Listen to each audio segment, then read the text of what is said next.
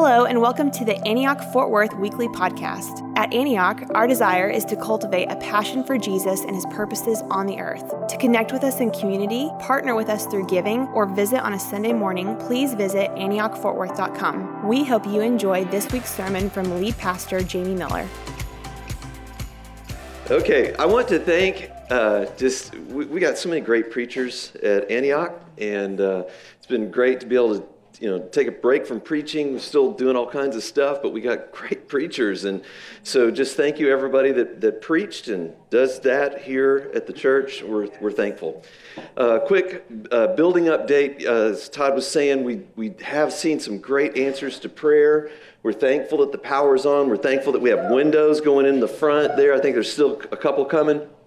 But thankful for that. We're praying in chairs right now that they would come earlier than what they said. I know you guys are radical and don't need chairs, but I think chairs are great.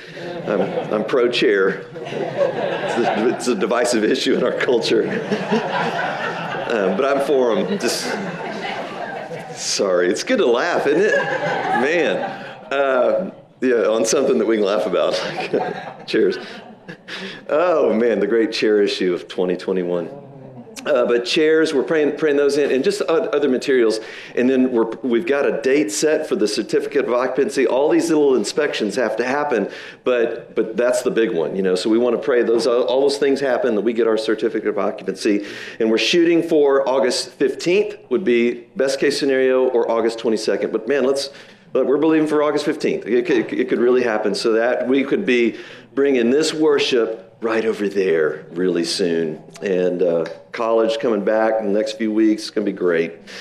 Today we're starting a short series on worship. I'm calling it a lifestyle of worship, and excited about it. We want to set ourselves on a course for worship right now, but worship that's moving into our new space. And it's a lifestyle. It's not just when we're over there, although, we want to be living a lifestyle of worship, but we also want to recognize that our worship together, when we gather and then go, we're gathered, it's our rhythm, gathering and sending, that something happens when we come together and worship like this. I mean, even just this morning, it's like, there's an intensity and an encouragement for us to step into the zone together, and we can better live out a life of worship flowing out of our corporate life together. So it's just that thing is huge, and we want to have a vision for that. And we're going to be talking about different aspects of life on the streets, and but we want to be an answer to the prayer, Father, let your name be hallowed in our midst, and let your kingdom come on earth as it is in heaven. So we're expecting, when we say a thin place, we're not talking about, heaven being out beyond Pluto somewhere. Heaven is God's space. Earth is our space. And we want that to be thin between, where we are a conduit for heaven breaking in. So I want to cast vision for us on this today, and that we would be learners in this all the days of our lives. Be learners. We haven't arrived. We're learners in process, and because we're always learning to do the dance. That's what we were praying about. We're learning the dance with the Lord, and we learn it with each other.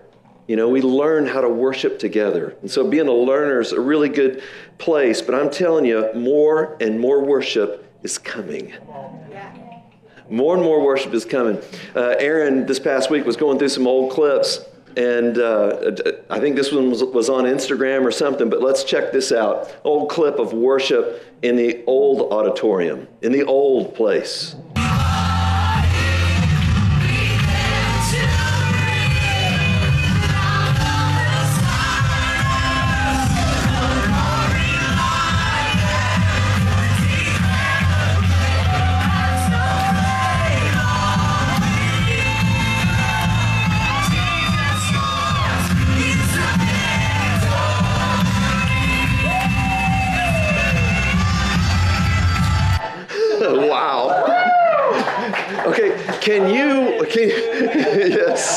Can you participate and just even see that and not be affected?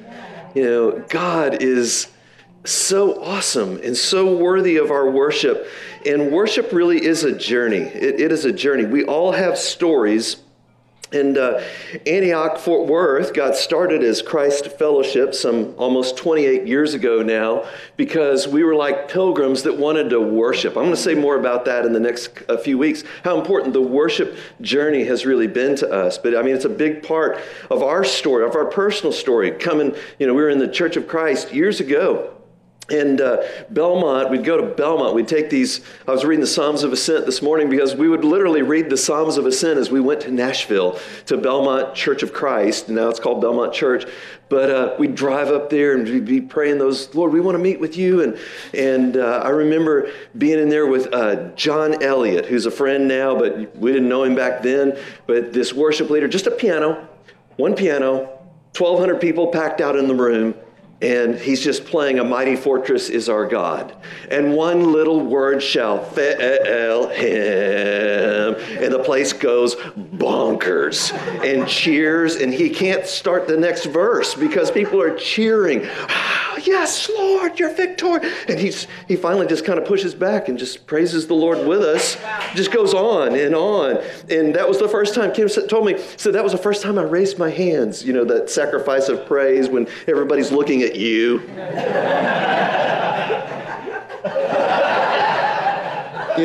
You're laying your life down for Jesus, right there in that moment. And, another, I'm going to just hit a few highlights here real quick, but place, a lot of our memories are connected to a place where we encountered God, where we met with God, and that place becomes a special place, a thin place.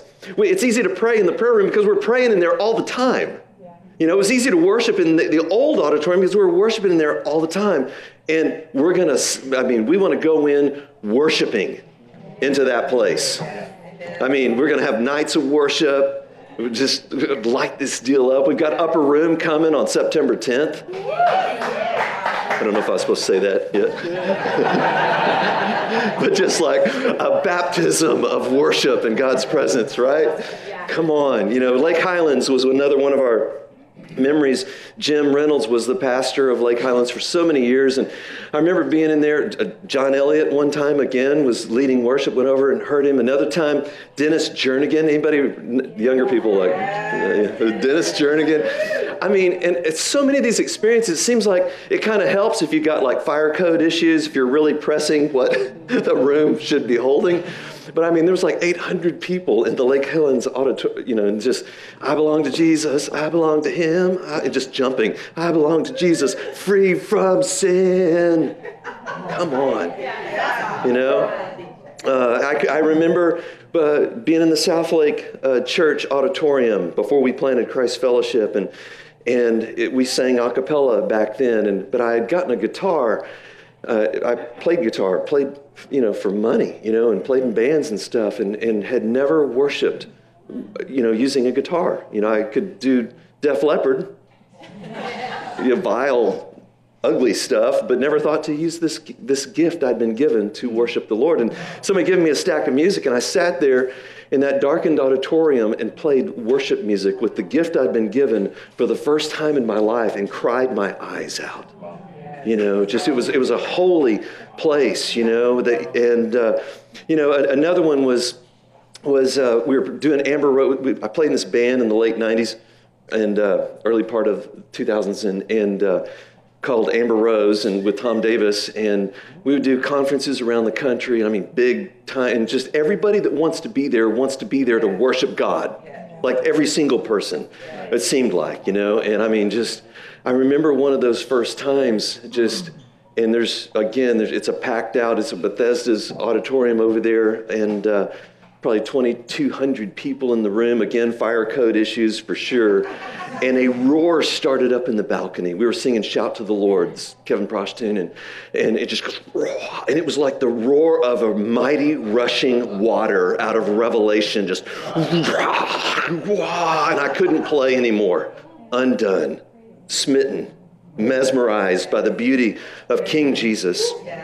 And so in this series, we're going to be talking about worship, and just a worship that starts in our hearts experienced together, and then we take it to the streets of being a mom or being a teacher or being a lawyer or being a whatever it is you do vocationally. We want to live out this life of worship together. That's who we are. That's who God's called us to be. If I have a main thing today, I've got just a lot of stuff. I don't know if I have any points, but Jesus. We're going to talk about Jesus. And so God made us for glory. God made us for glory. So believe and repent and worship and live for the praise of his glory. Live in his love. Live in right relationship with him and with others. That's to the glory of God. God made us for his glory. And so when we orient ourselves to God's story, there's an alignment that happens, and and you sense it. I sense it this morning driving. I was worshiping, listening to Kim Walker Smith, and she was, it was just, what's the tune? Is Jesus Culture, Fill Me Up, Lord. Fill Me Up? Yeah. I've got a handful of songs I listen to when I'm coming to preach, and that's one of them. And I sensed the Lord saying, walk with me, let's do this. And like I was stepping into the zone, and it's exciting to me. But so God made us for glory in creation. He made the creation for glory, to just sing of his glory. God made us, and then he put us in that creation, and he said, let us make man in our image. He made us in his image. We radiate him, his presence.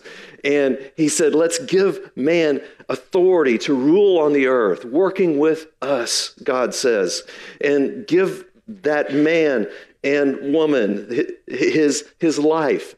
Give humanity his life. And he breathed into us the breath of life. And he said, now multiply that life on the earth. And that somehow image, dominion, life, multiplication is for the glory of God. That's for God's glory on the earth. And so we are for the glory of God. And even as I'm just getting into the story a little bit, doesn't it make you want to worship?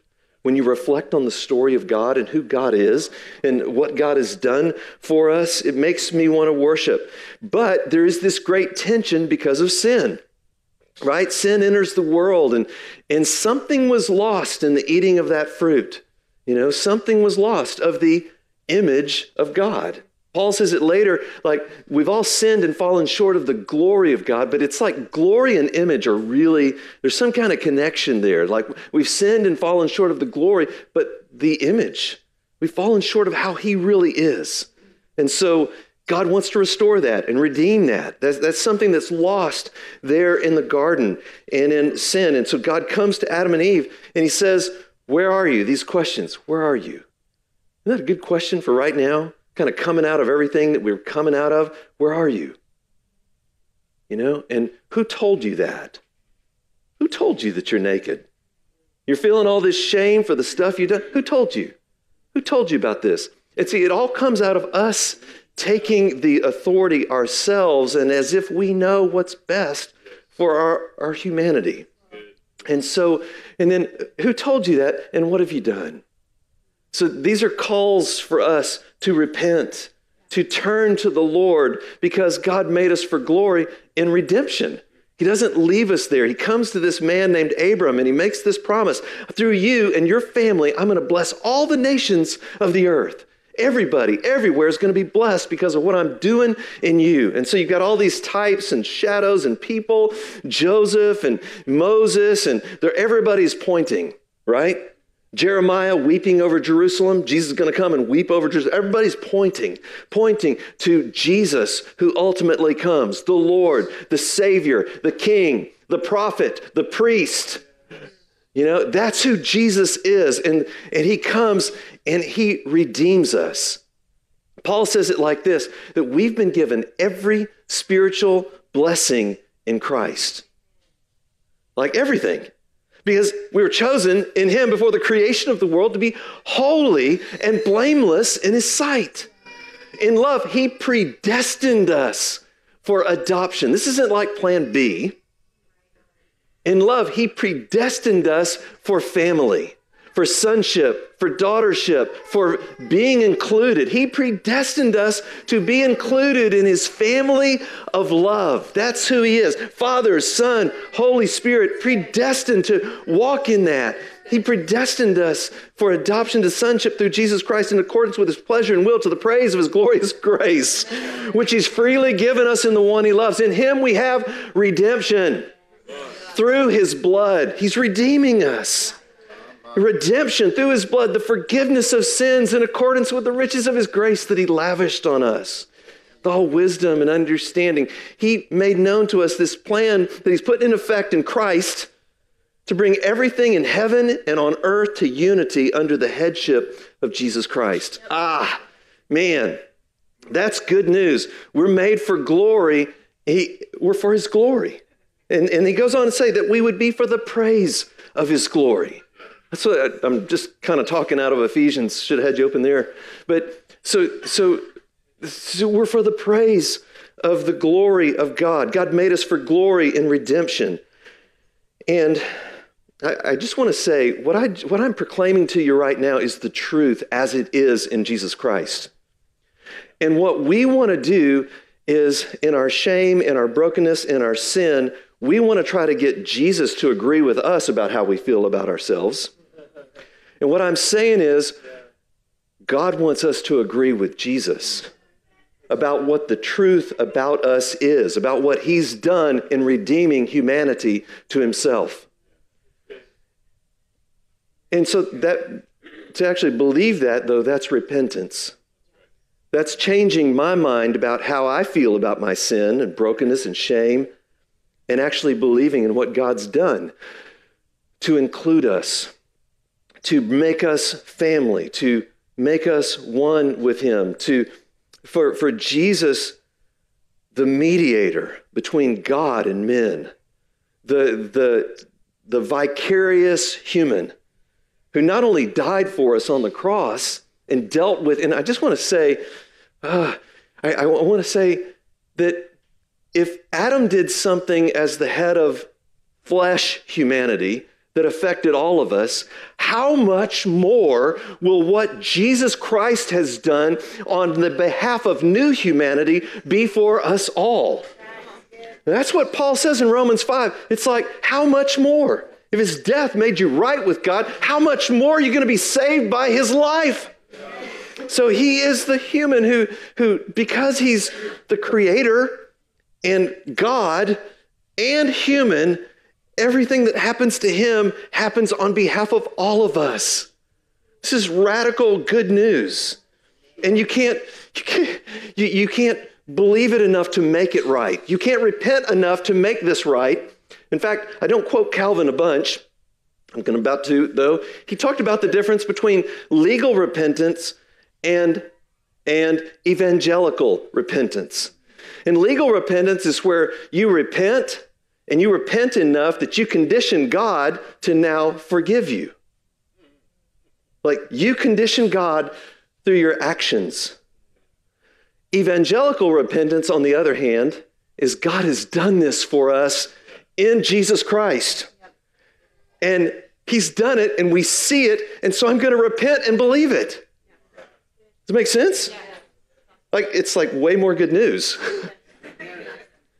Because if I'm over here just I'm working a contract out with God. If I do this, then you're going to do that. And he's going, I've reached out to you.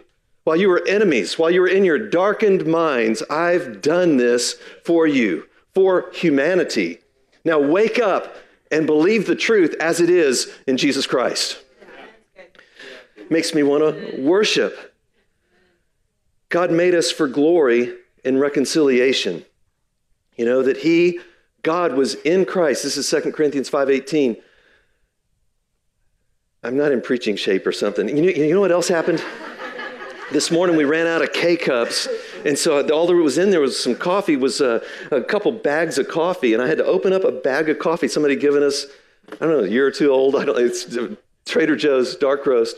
And I thought, what am I going to do? And so I made a French press. Like, I think a French press is stronger than regular coffee.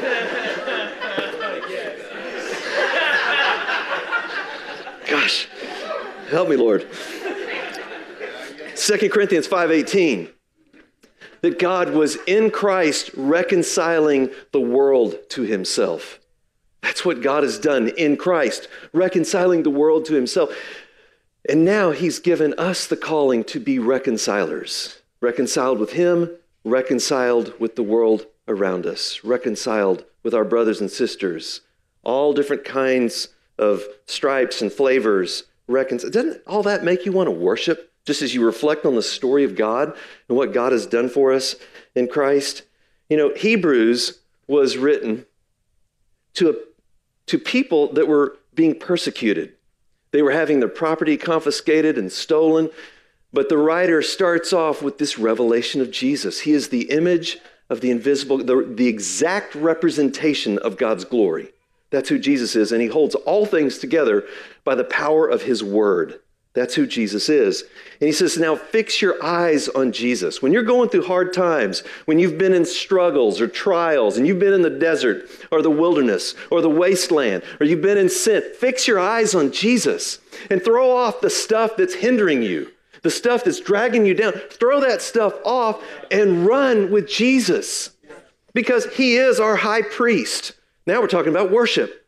He's our high priest who literally leads us. We get to walk in with him in his life and have his experience. He's leading us into the place of worship and prayer. And it's real, you guys. Christ in you is the hope of glory. Christ in you is the hope of glory. And so Paul says, I'm making it my effort, my goal to proclaim Christ everywhere I can. I pray that you would be encouraged in heart and united in love, and that you would know the mystery of God, namely Christ, in whom are hidden all the treasures of wisdom and knowledge. Colossians 2:3.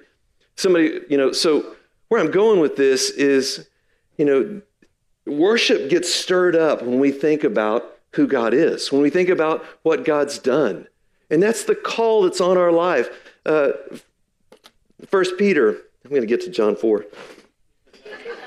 1 Peter chapter 2, verse 9 and 10 says, but you are a chosen people, a royal priesthood, a holy nation, God's special possession, that you may declare the praises of him who called you out of darkness and into his wonderful light. Once you were not a people, but now you are the people of God. Once you had not received mercy, but now you have received mercy. It stirs us up. When we experience God's grace and love, we want to worship. We want to declare his praises. Worship is stirred when we see Jesus, when we see God. And I'm going to just put it like this. When we see who God is and what God's done.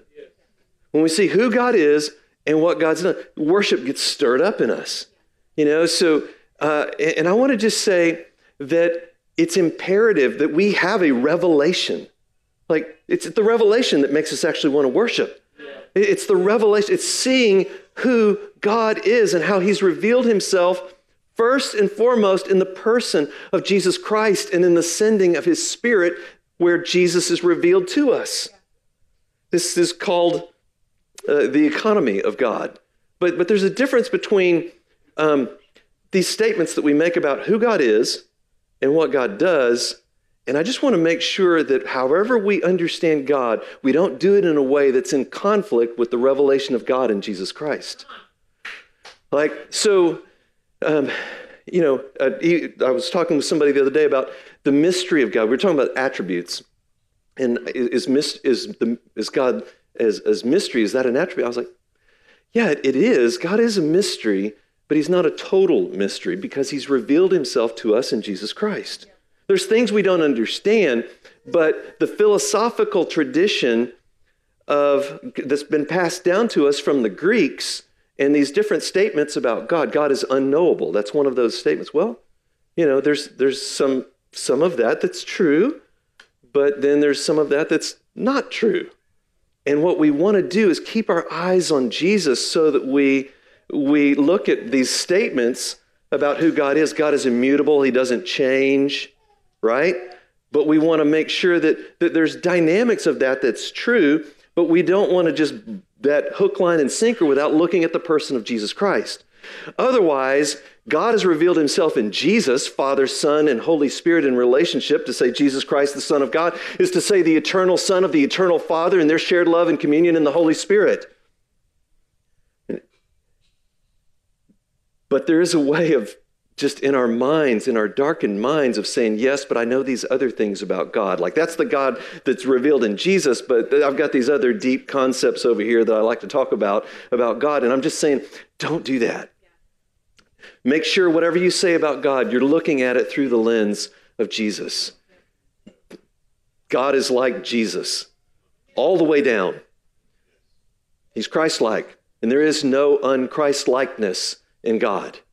To see him is to see God. He is the image of the invisible God, the radiance of his glory, all those things, and he reveals God perfectly. He only does what the Father's doing. He only says what the Father's saying. He reveals, I do nothing of my own initiative.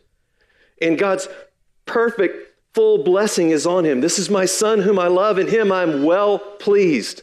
And then to the mountain, this is my Son whom I love. Listen to him. Keep your eyes on Jesus. He is the light of the world. Like we can't see God without Jesus. We're darkened, we're groping around until Jesus comes and reveals God in our darkness. And he takes on us so that we can be fully redeemed. He's the light of the world, and in him there is no darkness. He is the truth of all truths. Over to John chapter 1, verse 1. In the beginning was the Word, and the Word was with God. The Word was with God, and the Word was God. He was with God in the beginning. Through him all things were made, and without him nothing was made that has been made. And in him was life, and that life was the light of all mankind. The light shines in the darkness, and the darkness has not overcome it. So Jesus is the light, is the life that connects creation, God, and humanity together. And we're proclaiming him today. He is the great mediator. He is the vicarious human that brings us with him into the presence of God. And all blessings, everything in heaven, that all these blessings that are ours in Christ. A.W. Tozer once said, this is an interesting little tension between Tozer and C.S. Lewis, but Tozer said in a periodical, religious periodical, what comes into our minds when we think about God is the most important thing about us. It's a real famous quote. What comes into our minds is the most important thing about us. C.S. Lewis responded, and check out the tension here, by God himself, it is not. What comes into our minds is the most important thing about us. He says, how God thinks of us is not only more important, but infinitely more important. What he's saying there is that the most important thing about us isn't what we think about God, it's what God thinks about us. And then our thoughts about God flowing out of that's what matters. Make sense? John 4.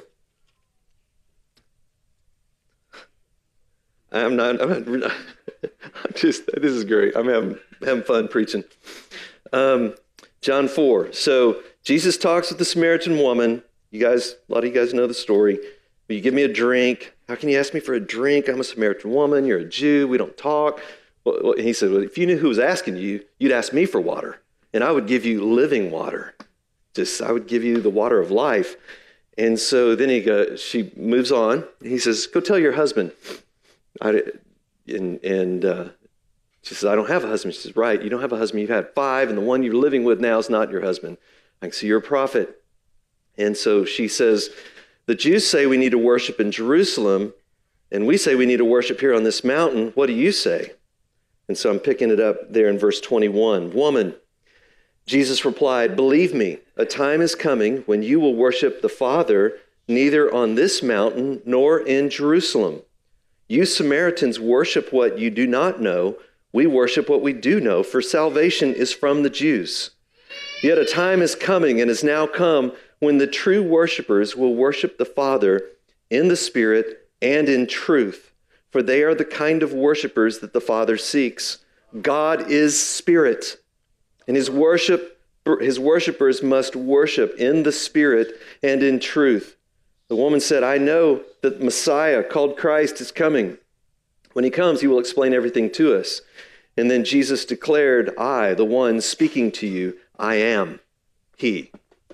He does this a couple times in John, but it's like, whoa, this, and what he's proclaiming to us. And the reason I said worship and the relational God of love is because Jesus reveals to us a God of relationship, Father, Son, and Holy Spirit from all eternity. And so to join in that, again, going back to the dance, is to be invited into the fellowship, participation, sharing, communion, all those kinds of words like that, the worship of God, when things are as they should be, seeing God the way he should be seen in our minds, in our hearts, in our lives, in our actions. And so then for him to say this, a lot of times the things I emphasize out of John 4 in this passage on worship is that it needs to be from the inside out, spirit and truth in reality. But the thing I want to emphasize today is the Trinity. And just to say, the Father is looking for worshipers who worship in the Spirit and in truth. And who is the truth of all truths? The reality explaining God is Jesus of Nazareth, Jesus Christ, the Son of the living God. And so, Lord, would you help us to be worshipers who worship you from the innermost part of our being into reality, but worshiping in this reality of who you've revealed yourself to be. A God of relationship, a God of love, a God where what we say about God is actually found to be true in his actions. And what we see about his actions in our lives, it describes what's true about him. So he's spirit and he is love. Like the way John says it later in 1 John chapter 4, is God is love. And this is how we know what love is. It's in the action of God, that he sent his one and only Son, Jesus Christ, as an atoning sacrifice for our sins. And there's agreement in who God is and what God does. Paul says it this way in Philippians chapter 3, verse 3, for it is there's people coming in saying you got to be circumcised and follow the law. He says, no, it's we who are the true circumcision. We who worship by the Spirit of God and who glory in Christ Jesus and put no confidence in the flesh. I'm going to finish this way. It is time for a reset. It's time to worship. It's time for fresh vision in our lives of who we are and who we're called to be, who God is and what God's done, what God is doing, what God will do, and to immerse ourselves in that story that we find ourselves in, that it's been going a long time. It's a moving train. We didn't come up with this. We've hopped on a moving train that is moving toward new creation. And we are living creative lives in the fifth act of the play right now under the leadership of the Holy Spirit, demonstrating, being a signpost for what's coming, the kind of worship that God is wanting to bring in and through our lives. Love for him, relationship with him, receiving from him, expressing him, being the people of God on the mission of God, for the glory of God, for the worship of God. And this call is that no one would be left out. No one be left out of this. Micah came over and was praying for me. He said, man, Jamie, I was just looking at the drums here. And if you look over here, you can see there's dust on the drums. They haven't been being used. Now, their purpose is to keep time and make rhythm and help to bring praise to God. Let the clash of the cymbals happen to God's praise and glory. Psalm 150, right? But they've got dust because they haven't been using, they're being used for the purpose for which they were created. And so I thought, oh, that's good. Like, we have a purpose. Our purpose is to give glory to God, to be for the praise of the glory of God. And some of us, we may have some dust in our lives that needs to be kind of cleaned off and just kind of fresh baptism, wash that stuff off in the worship of God, right? But God is wanting to do that. It's why we meet together. It's why we say, Lord, stir our hearts with devotion to you. You know, I'm thankful for the video option that we have and that we've, been, had to step into during this season, but it doesn't substitute for actually being together with our brothers and sisters. If you're here, you just, and I know there's people that have different reasons for traveling and all kinds of stuff, but being together, it's a different thing, man. Just you're sitting here to listen to these praises, and I'm just one big goosebump, just like, Lord, I love you. I worship you. Thank you, Lord. And I want just to encourage you to dream about your life again, starting right now. Dream about your life, your family. We dreamed with this little 2-year-old little child running around, rambunctious, strong-willed, blessed of God.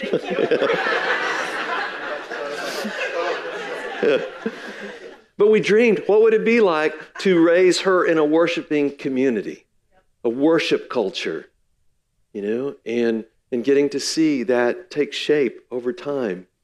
And I just want to encourage you, dream about your life. What will your life look like if you live this life of worship to the Lord? What will your children, what will your husband to be, your wife to be, or whatever, however that breaks down for us.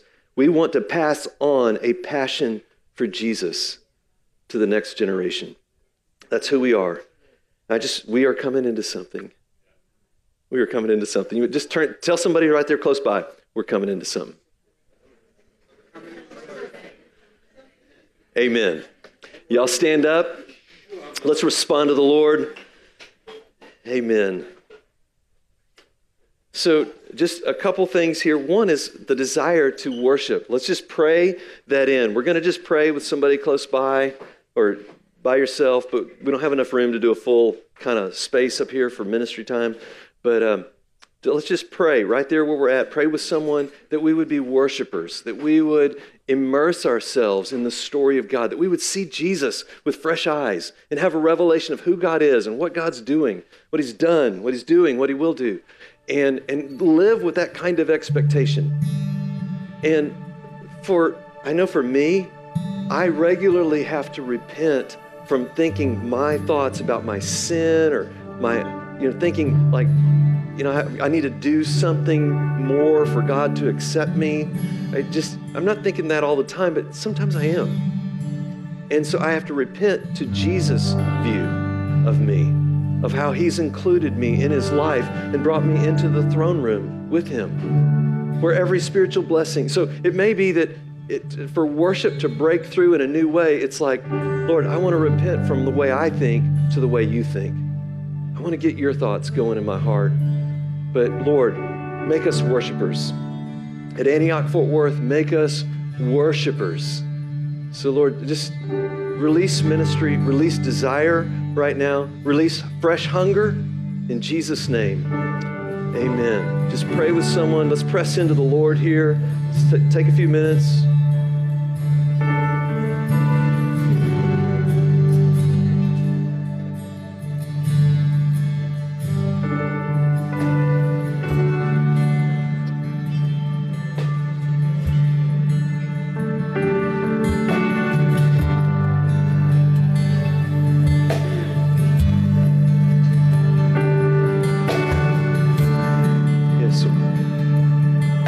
Yes. Therefore, I urge you, brothers and sisters, in view of God's mercy, offer your bodies as living sacrifices, holy and pleasing to God. This is your true and proper worship. Do not conform any longer to the pattern of this world, but be transformed by the renewing. Renew our minds, Lord. Renew our minds. Then you will be able to test and to prove what God's will is, his good, pleasing, and perfect will. We offer ourselves to you, Lord, yes.